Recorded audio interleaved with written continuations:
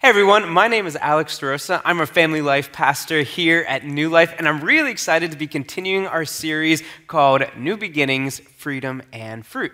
What we're doing is we're taking this letter that the Apostle Paul wrote to the church in Galatia. It's called Galatians.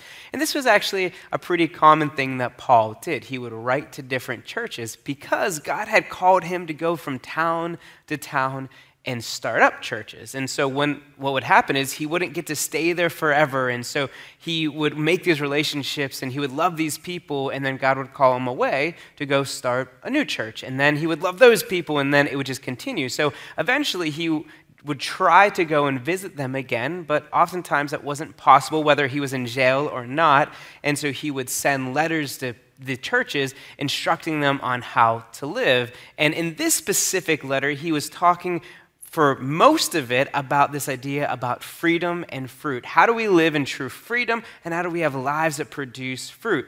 And really, the first 4 chapters are this argument for true freedom. And he's talking specifically to these people called the Judaizers. Now, the Judaizers were a select group of people that were of Jewish descent and that really leaned into that Judaism and were taking pride in the law and trying to follow that. And so they weren't really accepting the true freedom that Jesus offers. And Paul, not only did he not like this, but he was seeing these people that he loved not accepting true freedom, and it hurt him, so he wanted to instruct them, so he wanted to make this argument. And it's important to know that he wasn't arguing to yell at anyone. Really, he was arguing so that the people he loved could have true freedom, could experience this freedom that only Jesus offers, that God freely gives as a gift. As people, what we do, though, is we get in our mind these different definitions of freedom. I know I do. I can look back at my past over the last 20 years or so and remember specific times where I thought I knew exactly what freedom was. So as much as I look at the Judaizers, I'm like, what are you doing? I did the same thing. When I was in high school, I for sure thought freedom was going to come when I got my license and a car. I thought that was freedom for me. And then in college, I was like, man, freedom is being able to not have to check in with anyone about where you're going or when you're doing things. That is freedom. Then I graduated college and I got my first job, my first big boy job, and I thought that the job was freedom because I no longer had teachers telling me what to do. And then eventually I thought freedom was getting married, and then I thought freedom was buying a house. And all throughout these different steps, I started to understand better that they weren't truly free. I mean, you get a car and you get a license. What do you got to do? You got to get a job because you got to pay for that car. You got to pay for the gas. And then one day, whenever you wake up at your friend's house and it's cold outside and you failed to scrape off the window and you wreck, you have to pay for that to get fixed too. And you have to go tell your dad that you did it, even though you try to pretend that you didn't do it. I mean, that happened. And so that's not necessarily freedom. And then you go to college, and as much as sure, no one's telling you when to go to sleep at night, but you do have teachers that tell you when to turn things in. And if for some reason you have a semester where going on 2 months, you fail to turn in anything because you're moping because your girlfriend broke up with you, they still get upset and give you poor grades, whether your heart is broken or not. That's college. Again, that's personal experience. And then when you get a job, sure, no teachers are telling you what to do, but you do have bosses that are telling you when to show up for things and making that not an optional thing. And then you get married, and all of a sudden the Amazon box that you're using as your end table just isn't good enough. And then you get a house, and for some reason you get these annoying pen pals named West Penn Power and Saxonburg Area Authority who just are never satisfied with the money that you give them. It's just something that almost prepares you for the lack of freedom that you get as a parent. And through all of those stages of life, I started to realize, like, okay, well, this isn't naturally freedom, that what I want it to be, so maybe the next stage. But as I've been walking through this message series, and as I've been listening to Pastor Chris and Pastor Barry talk about this idea of what Paul was speaking about, I realized something. We ask for freedom, but what we really desire is the license to do and say whatever we want, whenever we want. That's what we think freedom is. But in reality, we know this because we're flawed people. We're broken people in a fallen world. And when we do things by our own devices, when we become masters of our own destinies, it generally leads to trouble. And we get into spots that we don't want to be in, and then we need help to get out of them. That's why King Solomon, who wrote the book of Proverbs, who was still regarded as the wisest man who's ever lived, talked about this in his book. Now, I think the book of Proverbs is really cool. The other day, I was with my New Life students small group, which is senior high boys, and they're 17 years old now. They're going into their senior year, and a 17-year-old was telling me how the book of Proverbs applies to his life, and it's cool because I'm 17 years older than him, and I feel the same way. The book of Proverbs applies to my life today, and it's amazing to see how words thousands of years ago still apply. So King Solomon wrote this regarding what we're talking about. He said, in Proverbs 14:12, there is a path before each person that seems right, but it ends in death. And then in Proverbs 16:25, he doubles down and says, there is a path before each person that seems right, but it ends in death. It's the same thing. He said the same thing twice. It wasn't a mistake. He was saying it because we need to hear it. Sometimes we need to hear it over and over. Even as we were preparing for this message series, I looked back at the last couple. Pastor Chris spoke and Pastor Barry spoke, and I realized that we're all talking about this idea of freedom. And I even said that with Pastor Barry. Like, we all took it from a different perspective, and I think this was purposeful on Paul's part and on God's part as he assembled these messages, because as people, we need sometimes to hear the same thing over and over, because we get tripped up with the idea that when we make our own path, it's going to lead to freedom. But it neglects the fact that we are always serving something or someone. We're either serving the master God, or we're serving the master of our earthly desires or the sin that's in our lives. This message, I'm just being honest with you, as we get into the verses in the chapter of Galatians that we're looking at, Galatians 4:21 through 31, you'll start to see some weird things that we're going to be talking about. And as I was preparing this message, I had a really hard time. I had a hard time the day that I wrote it, the week leading up to it, the day that I was practicing it, and even leading up to talking to you today. I had a hard time in my heart because there's some confusing things that I wanted to get them all right. And I was struggling with this idea of what is freedom. And the day that this message was due to be turned in, I opened up my Bible app, and it was like God was talking directly to me. I've been going through the Bible in 1 year by Nicky Gumbel. And in that, the specific devotional the day that I turned this in, he talked about Thomas the Tank Engine, who I know greatly because my son loves Thomas the Tank Engine, and James and Percy. Nia is my personal favorite because she's orange and it's my favorite color, regardless. But Nicky Gumbel was talking about Thomas the Tank Engine, and as he was speaking, he said, and there's a cartoon where Thomas falls off the tracks. And when he falls off the tracks, he says, I'm free, I'm free, I'm finally free. I've fallen off the tracks and I'm free. And it's funny because we know that Thomas is way more free when he's on the tracks living or running as he was designed to run, operating as he was created to operate. And the same is true for us. We are much more free when we are living the way that God designed us to live, because he was the architect of our lives. And not just whenever we get off that path, but when we are living on that path. Nicky Gumbel said this in that same devotional. We might imagine that we are freer if we have no one telling us what to do other than ourselves, but this is a delusion, for we find ourselves enslaved to sin. It leads to a dead end. Paul's letter was talking to people who were just driving into a dead end over and over. He was trying to tell them Jesus came to offer you freedom. Just accept the true free gift of freedom. And again they said, well, my way is better, so I'm going to actually do this. And it didn't lead to freedom. It led to them being shackled by sin and enslaved to sin because they just didn't get it. St. Augustine, or Augustine, or however you want to pronounce it, I've heard it both ways, said this: God was the master whom to serve is perfect freedom. Now that kind of might throw us for a loop, because we oftentimes think that we give up our freedom when we accept Jesus as Lord and Savior. Honestly, people have a lot of trouble. That might be you. That was me for sure. I didn't want to give up my whole life to God. I thought that was the opposite of freedom. But true freedom is given to us when we serve the master God. And so that is what Paul is talking about.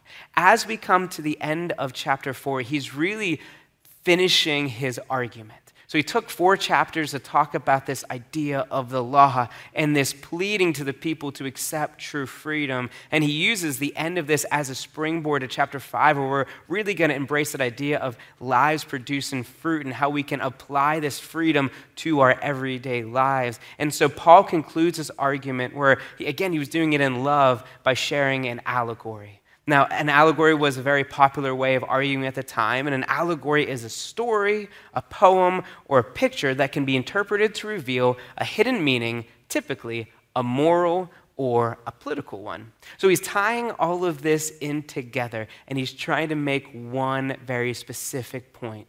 And this is our take-home point, which is the one point that this whole message is all about, and that is that Jesus offers true freedom. Jesus offers true freedom, and he's the only one who does. And so as we read through Galatians, even when kind of some weird stuff pop up, let's keep that in mind. That's what Paul was talking about. That's what the idea that we need to take home with us today. Jesus offers true freedom. So let's take it from Galatians 4:21 through 23. Tell me, you who want to live under the law, do you know what the law actually says? The scriptures say that Abraham had 2 sons, one from his slave wife and one from his freeborn wife. The son of the slave wife was born in a human attempt to bring about the fulfillment of God's promise. But the son of the freeborn wife was born as God's own fulfillment of his promise. Before we get into the meaning of that, why don't we pray? Dear God, I thank you so much for who you are. I thank you for the freedom that you offer to us as a free gift. I thank you for making a way for us to accept that freedom. Pray that right now that you will speak through me into our hearts. Allow us to feel encouraged and challenged to be more like you. Allow us to get on the tracks and live as you've designed us to live. We pray this all in Jesus' name. Amen.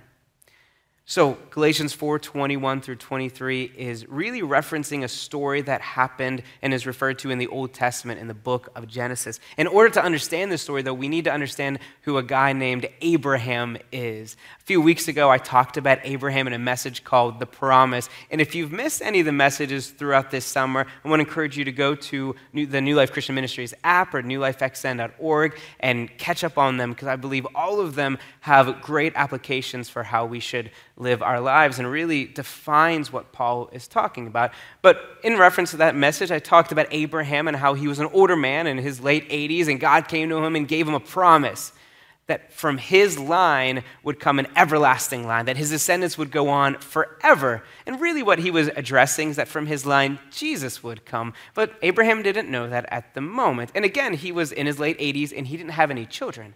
Well, a few years later, when he was about 100, his wife, Sarah, who was about 100 as well, became pregnant in this miraculous way, and they gave birth to Isaac. And from the line of Isaac would come Jesus. And so we talked about that a couple weeks ago, and in between those stories, in between those like 17, 15 years or so, something happened.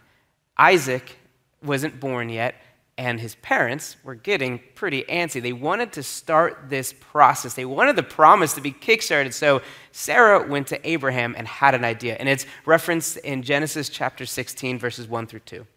Now, Sarai, which, again, something that you might need to know, Sarah and Abraham, their names were originally Sarai and Abram. Just give some context to the scriptures. So Sarai, Abram's wife, had not been able to bear children for him. But she had an Egyptian servant named Hagar. So Sarai said to Abram, "The Lord had prevented me from having children. Go and sleep with my servant. Perhaps I can have children through her." And Abram agreed with Sarai's proposal. Now you might understand why I felt like this was a weird scripture to talk about. I first read that and I went, what? Like, really? What were they thinking? I like to generally have an illustration from my life or from media that references what God's word is talking about, but I have nothing. I have nothing that comes close to this idea that Sarah was like, hey, we're having a hard time having kids, so why don't we just get my slave and I'll go out to the store for a little bit and then let's see what happens. I mean, I'm sure maybe in like a soap opera, General Hospital, something, there is some kind of illustration that I could have dug and found, but again, I have nothing because this is something that seems so strange to me. But really, the root of of what they were doing is they were trying to take hold of their own destiny. They were trying to make a way where God was already planning to make a way. He had a plan for them, and he was just saying, hey, be patient. Be patient. I have this. I have a plan in motion. And instead, they wanted to do their own thing because we think that freedom, again, is doing what we want when we want. We think it's true freedom to do whatever we want, but left to our own devices, we end up paying for the results of sin. It only feels free until the consequences arise. It only feels free until it's too hard and then we don't want to do it. And in this case, it felt free until Hagar gave birth to Ishmael and Sarah was filled with jealousy and rage and anger. There is something prominent about being a firstborn son, especially in the Jewish days. And so the firstborn son to Abraham was Ishmael, who was Hagar's son and not Sarah's son. And so when this happened, Sarah understood the error of her ways and she was angry. And she took the anger out on Hagar and Ishmael, which had to be hard for Abraham too, because he was a big part of this mistake that happened, and this is his son that his wife is very angry at, and eventually they remove from the family. And so there's consequences that happen in their hearts of all four people involved, but there's more consequences to understand. Generally believed by the Muslim faith, Ishmael was the firstborn of the Muslim religion, that they can even track, or so they say, from Muhammad all the way back to Ishmael. And so the Muslim religion believes highly in this idea that Ishmael was the firstborn son of Abraham, and they take pride in that. And it led to destruction and pain on this earth and pain for Christians all over the world. And this was one of the results of what Sarah and Abraham did. Again, taking their own fate in their own hands instead of listening and obeying God. I believe this is one of the reasons why Paul was telling this story. As weird of a story as it is, he was telling this story because we do the same thing. Maybe not in that situation, but we oftentimes try to take hold of our own destiny. And he's specifically telling it to the Judaizers because that's what they're doing. They're saying that their way is best. They've heard Paul say it's not, but they continue to live that way. And Paul is warning them against that. The prophet Isaiah would speak about this. He'd said, "My thoughts are nothing like your thoughts, says the Lord, and my ways are far beyond anything you could imagine. For just as the heavens are higher than the earth, so my ways are higher than your ways, and my thoughts higher than your thoughts." God's ways are better than ours. I mean, he is working with all the answers. He has always existed. He always will exist. He is all places, at all times, always. It's like, as people, if we don't go to God for that guidance on what we're supposed to do, it's like going to a test that's open book and failing to bring the book. The answers are provided by God, but we just need to go to him. His ways are higher than our ways, and we just need to trust in him. But unfortunately, what we do is we rely on ourselves. The second reason I believe that Paul shared this story was to talk to the Judaizers who were taking pride in who they were born from, the line that they came from, the line of Abraham. They were allowing that to puff themselves up. They were taking pride in the fact that they were Jews descended from Abraham, and they were trying to find their freedom and their identity in that. But Paul was saying, well, hey, wasn't Ishmael born the same way? He was born from Abraham. Should he take pride in that? Should we take pride in the fact that the Muslim religion also claims the fact that Ishmael was from Abraham? The writer James Montgomery Boyce, who has just a really fun last name to say, Boyce, said this: Paul simply reminds his opponents that Abraham had two sons. Ishmael and Isaac are meant, though Abraham did have other sons later, and asks, in effect, which of these two children of the legalizers take after? So Paul is challenging their thinking. He's saying that the important thing when God promised to Abraham that his descendants would live on forever wasn't the physical descendants, it was the fact that Jesus came from the line of Abraham. And that if we accept Jesus as Lord and Savior, we enter into this relationship with God that lasts forever. So that's the importance. Jesus is the importance, not just the heritage that people had. Jesus actually got into the same kind of argument with the Pharisees. The Pharisees were religious teachers, and they were also Jewish people of the descent of the line of Abraham. And so they were really prideful, and they'd boast themselves up because of who they were born from. And Jesus talked to them about this exact same thing. It was recorded in Matthew 3:9. Don't just say to each other, "We're safe, for we are descendants of Abraham." That means nothing, for I tell you, God can create children of Abraham from these very stones. He's saying we don't get into heaven because of who your daddy is. We don't get into heaven because of how good we are. We don't get into heaven because of the prestige that we can gain from this earth. In fact, Jesus is the only one who can bring us freedom from sin and death. Jesus is the only one that can give us this gateway to enter into God's glory, entering into heaven. And when we start to mistake other things for our need for freedom, we're going to end up with these consequences of sin. We're going to end up being slave to our own desires instead of being a slave to the only master that is worthy of us serving, and that is God. Paul continued in Galatians 4:24 through 26. These two women serve as an illustration of God's two covenants. The first woman, Hagar, represents Mount Sinai, where people received the law that enslaved them. And now Jerusalem is just like Mount Sinai in Arabia, because she and her children live in slavery to the law. But the other woman, Sarah, represents the heavenly Jerusalem. She is the free woman, and she is our mother. It's talking about this idea that Hagar represents how Abraham's descendants are descendants in a physical way, kind of like her son was born in a natural way. Ishmael was born by humans in a human plan, whereas Isaac was a miraculous birth. And so Sarah represents the spiritual kingdom, this idea of going into the spiritual family of Jesus, because Isaac was born in a miraculous way, and so was Jesus. And so when we accept Jesus as Lord and Savior, we enter into that relationship, and we get citizenship in the spiritual kingdom of Jerusalem. In fact, we give our lives over to Jesus. We don't get citizenship in an earthly place. We get citizenship in the spiritual Jerusalem, God's kingdom. So we don't get like a passport or a license that says Jerusalem on it whenever we accept Jesus, but we get citizenship in the kingdom of God. We get that true freedom because of who Jesus is, not because of who we are. Paul continued in Galatians 4:27. It says, as Isaac said, rejoice, O childless woman, you who have never given birth. Break into a joyful shout, you who have never been in labor. For the desolate woman now has more children than the woman who lives with her husband. This is specifically talking about the prophecy given to Jerusalem regarding the Babylonian captivity. So there was a time where God's people sinned against God, and so everyone was taken out into the Babylonian captivity. They were spread out all throughout the world, and this prophet would say, hey, someday you're going to return to the city, and the days ahead are going to be so much better than the days that have already happened.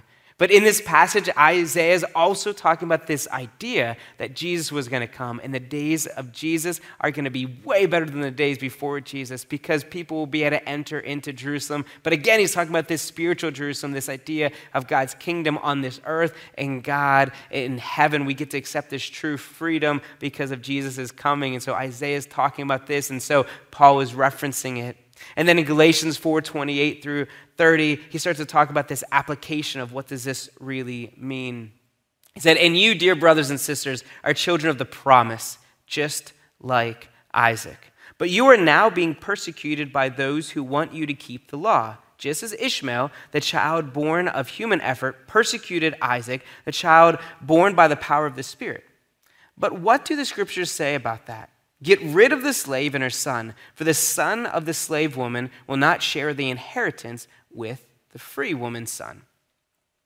What Paul is referencing here is that in Genesis chapter 21, Ishmael is like 17 years old, where Isaac is 2. And there's this point where Ishmael mocks his younger half-brother, which is weird. Like, you're in high school, you're mocking a toddler. What's wrong with you? And Sarah felt the same way. And in fact, she boiled up with so much anger. That's when Ishmael and his mother Hagar were removed from Abraham's family. They were sent away. Again, we see this result of sin. And so Paul's talking about this because he's saying the mocking the persecution came from within the family because they were brothers. So that's where the mocking and the persecution came from. And he also says that that's actually happened in the church throughout history, where fighting comes from inside. Now, others don't like Christianity from the outside, but there's been a lot of infighting over the years. I mean, you look at God's prophets who were sent and killed by Jewish people. You look at Jesus who came to this earth, and it was the Jewish leaders who were crying out, "Crucify, crucify." And then Paul, when he was Saul, before he made this convergent to going and becoming a Christian and starting these churches, he was actually a guy named Saul who would persecute the Christian church, and he was a Jewish leader. And now he's talking to the Judaizers who profess Jesus but are causing trouble and division between both Paul and the people in Galatia and causing heartache because of what they're fighting about. And it's this idea that we have to be careful about watching from persecution from within the church. In fact, today we have to care about that as well. Today, one of the greatest enemies of the believing church is found among the members of the unbelieving church. We see infighting today. We see denominations splitting and Christians arguing with one another about the way that they perceive the Bible. In fact, Christians, what they're doing is they're looking at the Bible, and as the reader, they're trying to define what it means instead of allowing the author, the Holy Spirit, and the writer, meaning Paul or whoever else wrote it, letting them define the meaning. And then once a Christian will make their own meaning up, they'll fight with other Christians to believe in it. And we see this, and it's disastrous because instead of us fighting against the enemy, against the fighting Satan, we're fighting with each other. And Jesus actually warned against this when he was on this earth. In Mark chapter 3, it's recorded that Jesus said, "A kingdom divided by civil war will collapse. Similarly, a family splintered by feuding will fall apart." We're called to fight alongside each other, not against each other. And so Paul is saying not only that this is something to watch out for, but he's also talking about the story of getting rid of Hagar, getting rid of Ishmael, by saying, hey, if you are in this church, if you're reading this letter right now, if you're listening to this letter, you can imagine some of the Judaizers listening to this letter. Paul's saying, kick them out, remove them. If they're just causing division, get them out. And you could kind of picture in your mind people looking for the exits, like, are they really going to kick us out? But Paul was serious because he's saying, like, that is going to ruin the mission that Jesus has, to tell people about his true freedom. We're going to get in the way with our own earthly desires. That's not going to happen. Remove them. And throughout this, Paul is forcing us to ask ourselves these questions because it applies to us today too. He's forcing us to ask this: am I counting myself more important than others because of my money, standing, years served, or something else?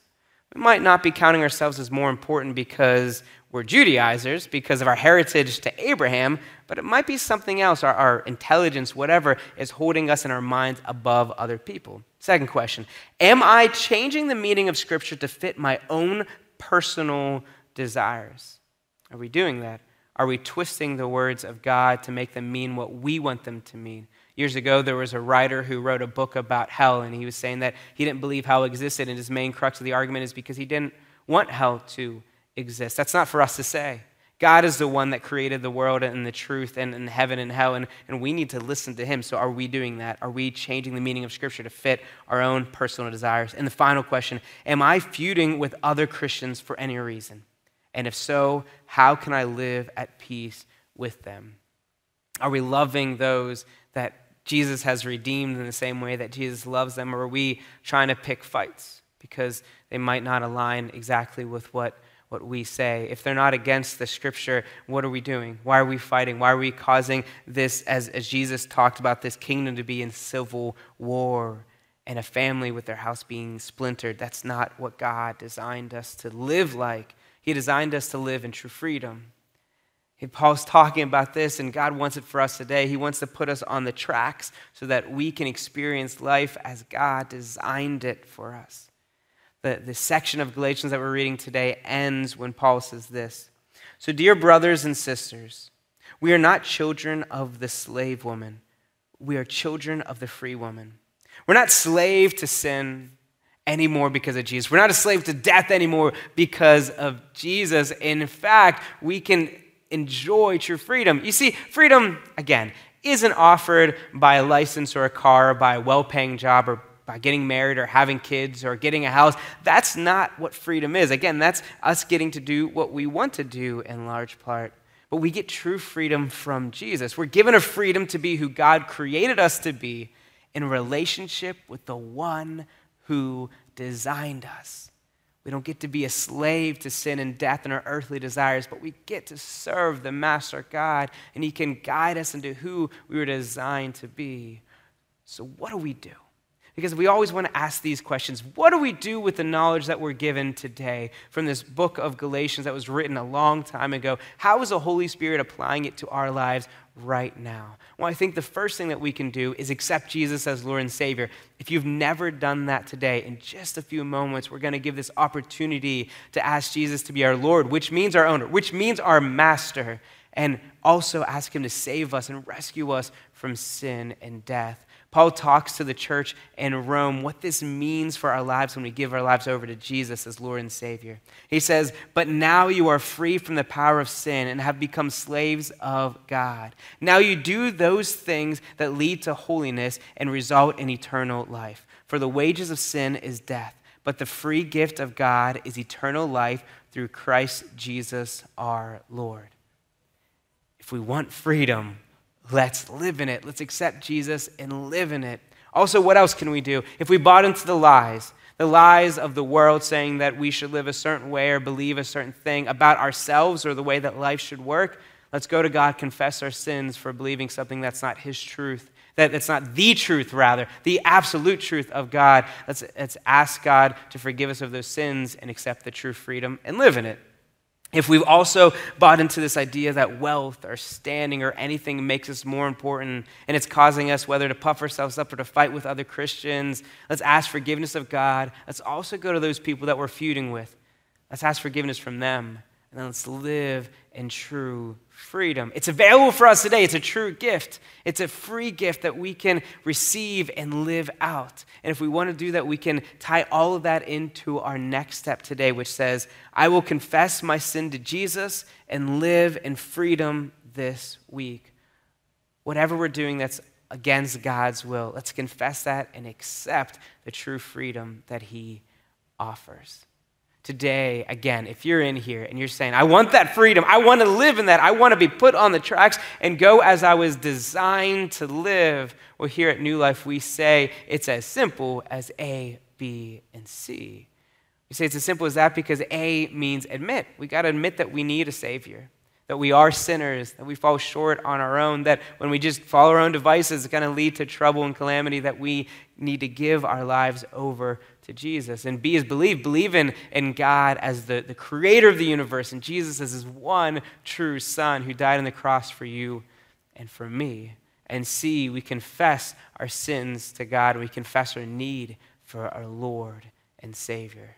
In just a few moments, we are going to celebrate this true freedom. We're going to celebrate the new life that Jesus has given us, and it's going to be available for all of us who give their lives to Jesus as Lord and Savior, and I really want that to be you today. If you have not given your life to Jesus, and you've been kind of on the fence, you've been fighting to give up that control because you don't want to lose freedom, well, I'm telling you, it's how you gain freedom. So right now, why don't we pray? And if you're in here today and you are a Christian, I want to encourage you to pray for anyone that's listening right this moment that doesn't know Jesus, to accept him as Lord and Savior. Let's go to God in prayer. Dear God, I thank you for what you have done, what you continue to do in our lives.